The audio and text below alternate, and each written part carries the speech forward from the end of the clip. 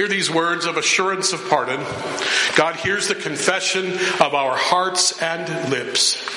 Through Jesus Christ, we are forgiven all our sins, and by the Holy Spirit, we are empowered for new life. We believe the good news of Jesus Christ. Amen.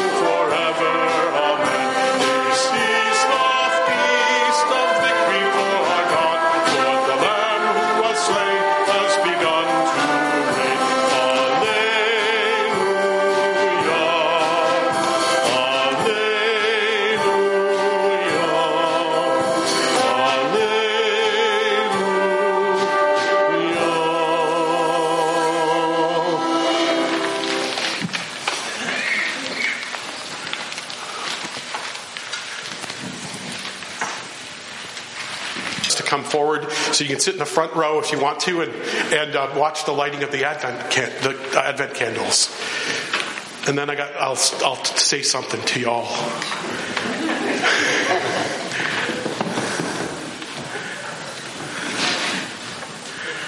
You guys can sit right there. Cool. You get front row seats. All right, Asher. So the Advent candles, we didn't get to light the first one last week, so we're lighting two this week. So you'll bear with us on that. Hope and peace. Hope lives in us and will abide with us. Today we light the candle of hope. Though the world seems dark and cold, we know that the light of Christ is coming. So you see that Mr. Lagler just lit the first purple candle. Today we light the candle of peace. Peace is not merely the absence of war and conflict, but peace that is the fullness of blessing for all. That is the peace which we dare to hope.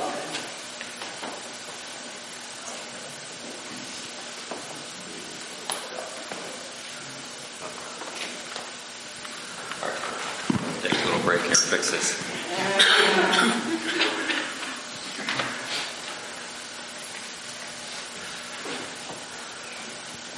Technical difficulties. Need a wick for it to light, right?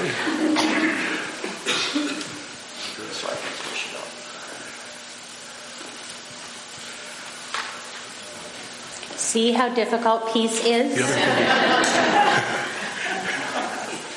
We got the repairman here on the job. You can bill us double time for this, Russ. Oh, I will. There we go. Yay.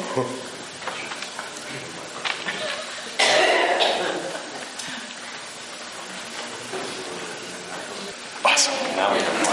Now we have two candles lit. Aren't you happy? We light these Advent candles, symbols of our faith and signs of God's love.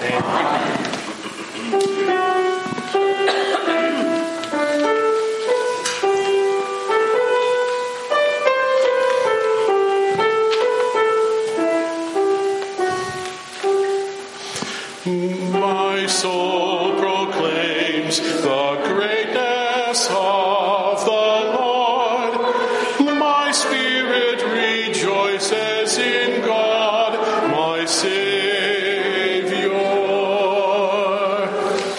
we'll be singing that all through Advent, that little response there. So I'm glad that you did such a great job.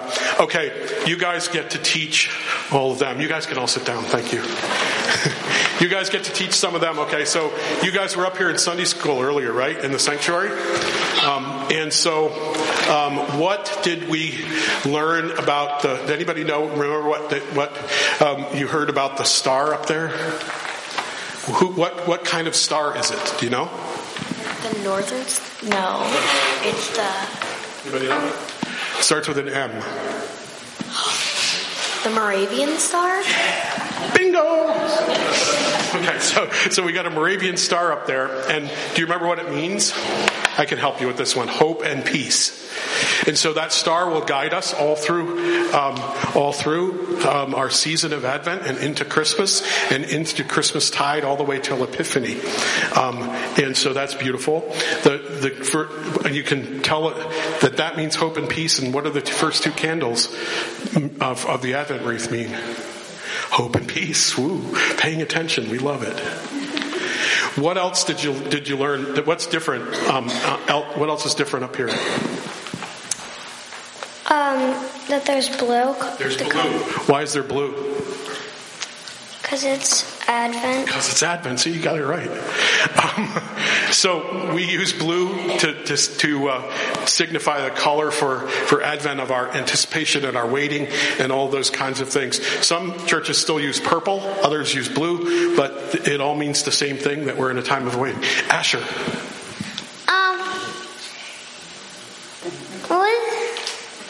Candles on. Those candles, that we use those candles every week. That means that the light of Christ is here with us. And just like it says up on the top there, Emmanuel, which is a term we use a lot at Christmas, which means God with us all the time. Yes, Molly? The communion kits. Communion kits, what are those for? Do you know? To deliver to people that can't come. Exactly. So she's talking about those little, in case you don't know what she's talking about, those little kits that are up there. Those are communion kits that we will bless, consecrate, if you will. And then some wonderful people here will go visit folks who can't get here anymore so that they'll have communion. It's a wonderful ministry that we have, and we're so glad to be able to do that. So that's what those are, in case you missed that. There's the poster over there that shows all the Advents. In Advent, hope, peace, joy, and love. See, they listen, Linda, and the Shade family and all the teachers. But so we allow them to teach us, which is so important today, because we got so much to learn from them, because we don't always get it right otherwise. Yes, ma'am. Your scarf says it. My scarf says it too. See, they really pay attention. This beautiful scarf is made by my wife, by the way, too. There's flowers. There's flowers. What are the flowers for? I don't know. The flowers. That's okay. Good, Molly. So the flowers are to remember people. People buy them. People help us by purchasing them so that we have them here in memory of loved ones and all those kinds of things. But they also help us with decorating the sanctuary, making the sanctuary more beautiful. All in, not because we like to always be in a beautiful place, but because this beautiful place honors God. Okay, we got to wrap up here in a second. Two more.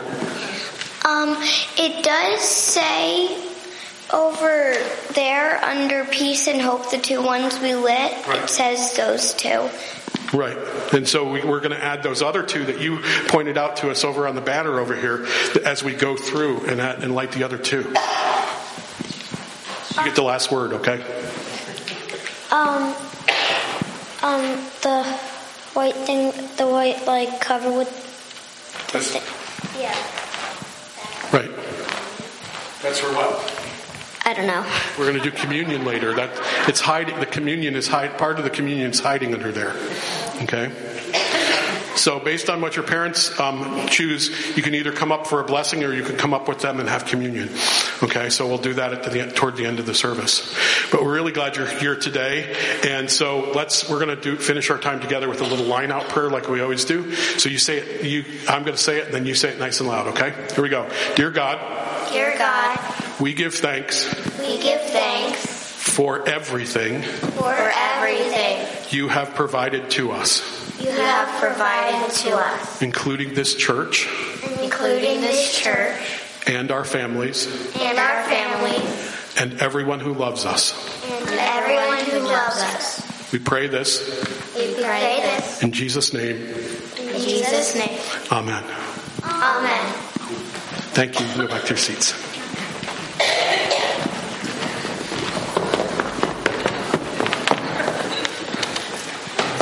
Stir up our hearts, Lord God, to prepare the way for your only Son. By his coming, nurture our growth as people of repentance and peace.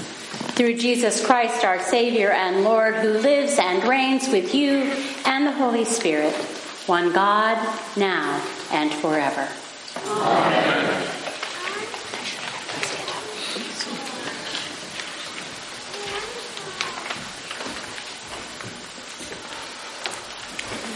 The Old Testament lesson is from the 11th chapter of Isaiah, verses 1 to 10, read responsively, and it predicts the coming of Jesus.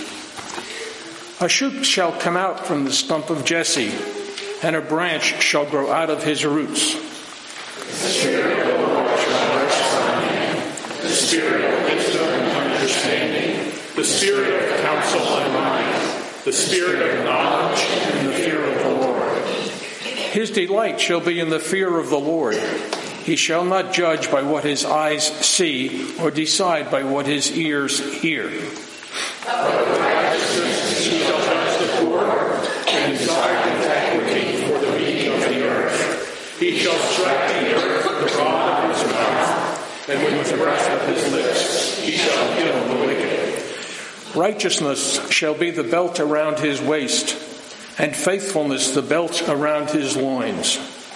The bull shall live with the lamb, the leopard shall lie down with the kid, the calf and the lion and the fatling together, and a little child shall lead them. The cow and the bear shall graze. Their young shall lie down together, and the lion shall eat straw like an ox. The nursing child shall play over the hole of the snake, and the weaned child shall Put his hand on the adder's den.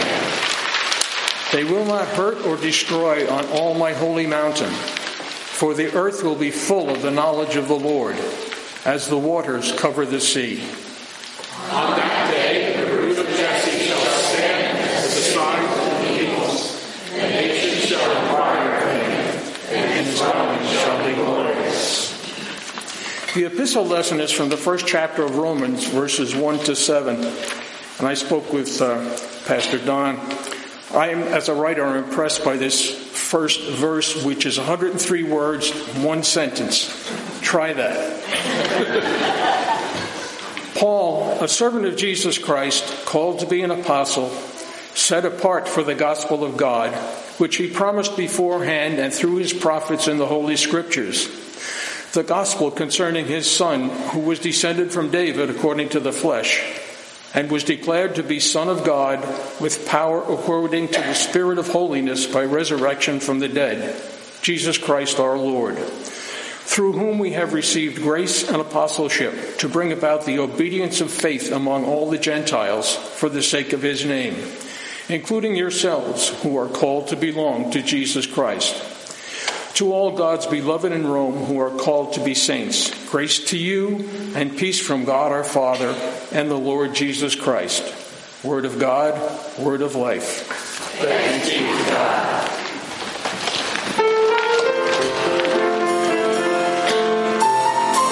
I want to go over there. I'm help them.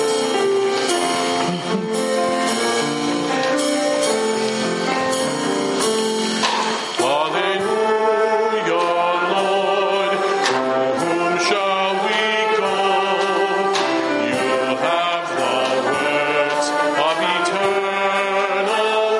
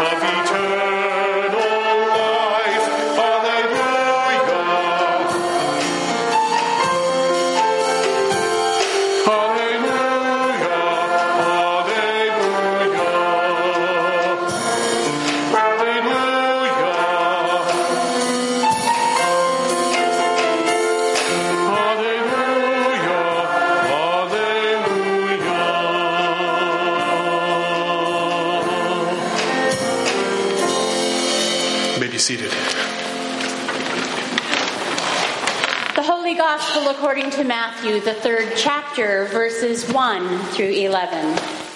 Glory to you, O Lord. In those days, John the Baptist appeared in the wilderness of Judea, proclaiming, "Repent, for the kingdom of heaven has come near." This is the one of whom the prophet Isaiah spoke when he said, "The voice of one crying out in the wilderness, prepare the way of the Lord, make his paths straight." Now John wore clothing of camel's hair with a leather belt around his waist, and his food was locusts and wild honey. Then the people of Jerusalem and all Judea were going out to him, and all the region along the Jordan. And they were baptized by him in the river Jordan, confessing their sins. But when John saw the Pharisees and Sadducees coming for baptism, he said to them, "You brood of vipers, who warned you to flee from the wrath to come? Bear fruit worthy of repentance. Do not presume to say of yourselves, 'We have Abraham as our ancestor.' For I tell you, God is able from these stones to raise up children to Abraham. Even now the axe is lying at the root of the tree. Every tree, therefore, that does not bear good fruit is cut down and thrown into the fire. I baptize you with water for repentance, but one who is more powerful than I is coming after me. I am not worthy to carry his sandals. He will baptize you with the Holy Spirit and fire." The Gospel of the Lord. Praise to you, O Christ. Well, good morning. Oh no. Those of you who know me know that you have to respond much more enthusiastically than that. Good morning. Good morning. Thank you. I greet you this morning on behalf of the 130 other congregations who, with Jerusalem Western Salisbury's UCC members, make up the Pennsylvania Northeast Conference of the United Church of Christ.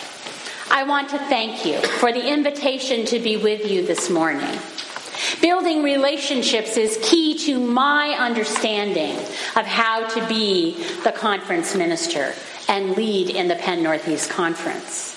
It gives me an opportunity to thank you for your support to our church's wider mission, which allows for the staff, programs, and training that we are able to provide to congregations.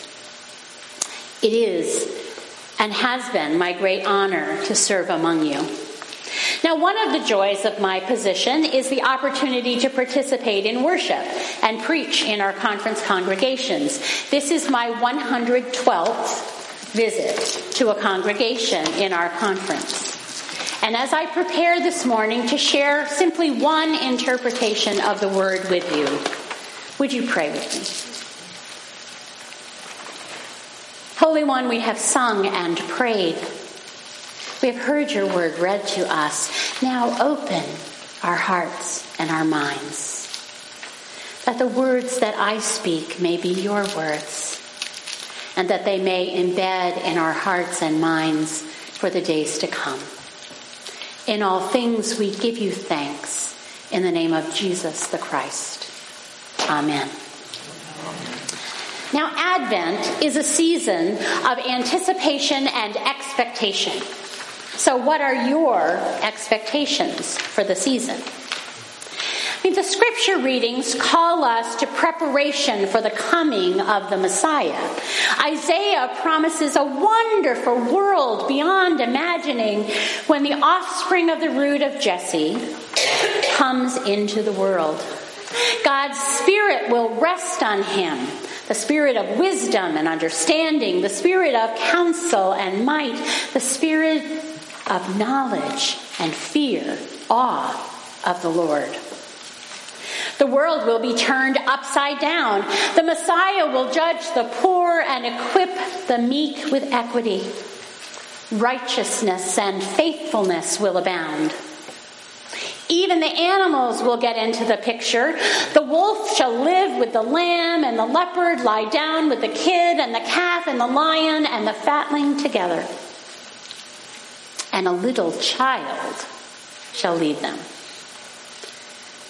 The vision of the future is sometimes called the peaceable kingdom. Such a world seems unimaginable. How could it ever be? John calls us to repent and to turn from sin in the preparation for the coming of the Messiah. In the Gospel of Matthew, we hear John's anger at those who are the ruling class of the church. John calls them to repentance and to baptism. But he warns them, someone else is coming who will baptize them with the Holy Spirit and with fire.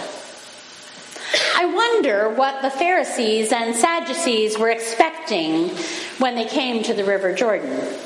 Surely not this response from John. They came to be baptized, but not to be scolded and admonished by this wild man dressed in camel's hair. This to them was also unimaginable. How can it ever be that someone would treat them this way? Unexpected things happen to us all the time. A number of years ago, a couple traveled to the offices of the Adoption Society in England to receive a baby. They had been on the waiting list a long time. They had been interviewed and carefully scrutinized. Now, at last, their dreams were to be fulfilled, but their day of happiness was another's pain. Arriving at the offices of the society, they were led up a flight of stairs to a waiting room. And after a few moments, they heard someone else climbing the stairs. It was a young student mother whose baby was to be adopted. She was met by the lady responsible for the adoption arrangements and taken into another room. Our friends heard a muffled conversation, and a few minutes later, footsteps on the stairs as the young mother left. They heard her convulsive sobbing until the front door of the office was closed. Then there was silence. The lady in charge then conducted them next door. In a little crib was a 6-week-old baby boy. On a chair beside it was a brown paper bag containing a change of clothes and 2 letters. One of these, addressed to the new parents, thanked them for providing a home for her baby and acknowledged that under the terms of the adoption, each would never know the other's identity. Then the young mother added one request.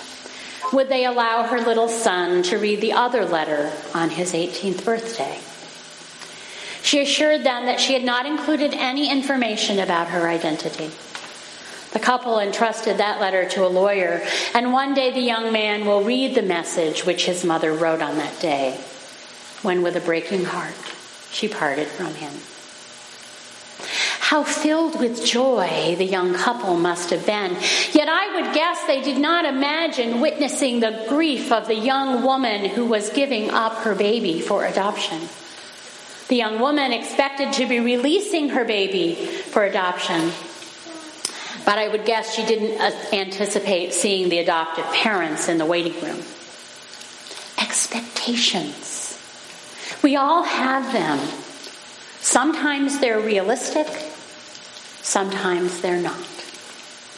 In our culture, we seem to expect Advent and Christmas as a season to be filled with joy, compassion, kindness, and love. Those are reasonable expectations, and I hope those are realities for you this season. Yet for many, the Advent and Christmas season are challenging times of stress, financial hardship, and even grief. Those who have lost someone dear to them, those struggling to pay the heat and lights and provide some measure of Christmas joy for their families. Those who seem to have more and more things to do, and the holiday preparations and the family interactions seem just like too much to handle. All these folks are struggling. Perhaps in some way, we are all struggling. Perhaps it is the desire for the perfect holiday season that impacts us. I was always a fan of Peanuts. Snoopy of the Charlie Brown comic strip fame is typing a novel, sitting on top of his doghouse, of course. He begins his story, "It was a dark and stormy night." Snoopy always starts his stories this way. You can imagine Lucy's reaction, right? She looks at what Snoopy has written and she goes into a tirade, putting down Snoopy for such a silly beginning. Doesn't Snoopy know that all good stories start with the words "once upon a time"? The last frame of the comic strip has Snoopy starting his story again. Now he's ready. He types, "Once upon a time, it was a dark and stormy night." Do you feel like Snoopy sometimes? No matter how you begin your story, you somehow revert to a dark and stormy night. If you feel that way today, you are not alone. Most of us are struggling in one way or another to overcome the darker side of our existence. It's why we pray prayers of confession. It's why we bring ourselves to church to unburden. It's true, the Advent season leading to Christmas should be a time of joy, anticipation, and hope. But the very fact that it is supposed to be such an upbeat time only compounds the problem for some of us. Isaiah's proclamation about the peaceable kingdom surely seems like a perfect world. And we who know Christ and follow him certainly know that he came into the world. But the world hasn't become what Isaiah proclaimed. Why is violence continuing to be promulgated? Why does hate seem to be a part of almost every television newscast? This group or this person hating another. Why is there still so much pain? Why do those among us have to die? Is that what we expected? As for me, I would like to think we have compassion, kindness, joy, and love for one another. I would like to believe we, as followers of Christ, can make the world different than it is. I expect that God smiles at our attempts to love those who stress us. I expect that God cheers us on when we are compassionate and kind with one another. I expect we do make a difference. Maybe not in big, momentous ways, although that may be a possibility for some of us. What I do think is that we can make a difference in the lives of others in small but meaningful ways. A listening ear, a donation to the food bank, a gift off the angel tree, a Christmas carol sung to those who live alone or are in facilities for the aged and injured. These seemingly small acts of love make a real difference. These small acts exceed the expectations of those to whom we offer them. These gifts may have been unimaginable to others. Francesca Battistelli sings a Christmas song, "Heaven Everywhere." I want to share some of the lyrics with you. I hear the bells, they're ringing loud and clear. You can't help but love this time of year. It's Christmas time, there's something in the air, there's a little bit of heaven everywhere. Somehow there's a little more of love, and maybe there's a little less of us, or maybe we're just slightly more aware. There's a little bit of heaven everywhere. It's the smile on the man who has finally found hope. It's the tears of the mother whose child has come home. It's the joy that we feel and the love that we share. There's a little bit of heaven everywhere. So what do you expect this season? What do you hope for? Has God entered your heart and your spirit this Advent? Are you seeking more connection with God? Are you looking for and creating little pieces of heaven everywhere? Maybe you're feeling God has no time for you, that you're not worthy of God's grace, blessing, and love. In her wonderful children's book, We Were There, A Nativity Story, Eve Bunting turns Christmas upside down for us in ways that are revealing. The simple story shows us first a slithering snake, then a wordy toad, and a scary scorpion, a shiny cockroach, a swooping bat, a hairy spider, and a furry rat, all on a journey. Each creature introduces itself and then concludes with the words, "I will be there." As the book ends, we are shown more common nativity creatures, fuzzy lambs and doe-eyed donkeys and gentle cows. But as those traditional figures in the stable stand around the manger in which the babe has been laid by his mother Mary, we see in the corner, unnoticed, that small gathering of a slithery snake and a warty toad, a scary scorpion, a shiny cockroach, a flying bat, a hairy spider, and a long-tailed rat. Bunting has found a lyrical way to remind us that the coming of the Christ is not all about the traditional and cozy trappings in which we have so long ensconced the Christmas story. She reminds us that Jesus came to embrace and renew the good, the bad, the ugly, the expected, and the unexpected. We are reminded in this story of the paradoxes and unexpected twists of the season, rather like the way John the Baptist shakes things up for the Pharisees and the Sadducees. You, my friends, may not know what to expect this Advent season, and yet we can hope for the welcome at the manger. We can hope to be welcomed as shepherds and sheep and angels and snakes and toads and scorpions and cockroaches and bats and spiders and rats are welcomed. We can hope for the forgiveness of a God who loves us in unimaginable ways. And yes, we can expect to make a difference in our families, in our churches, in our communities, and in our world. And who knows? At some point, we will witness the unimaginable, peaceable kingdom which Isaiah proclaims.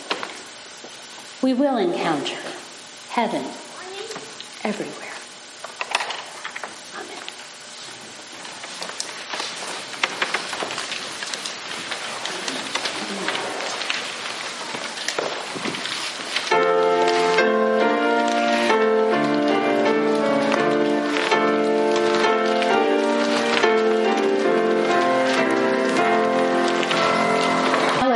Together as Jesus taught us.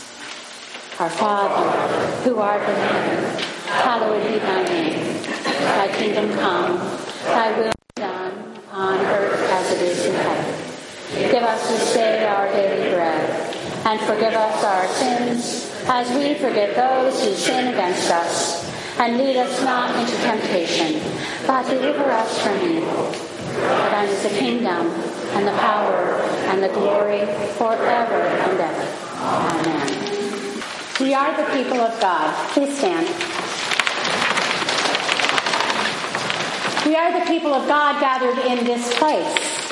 And as you prepare to leave, may you know the God that surrounds you with unimaginable love and blessing. May you know the Christ who came and comes and will come to nurture your spirit and bring you forward in relationship with Him and with each other. And may you know the Holy Spirit that blows through the earth into and around us to enable and empower us. Our worship may have ended, but our service now begins. Go forth from this place to love and to serve in peace and hope. Amen.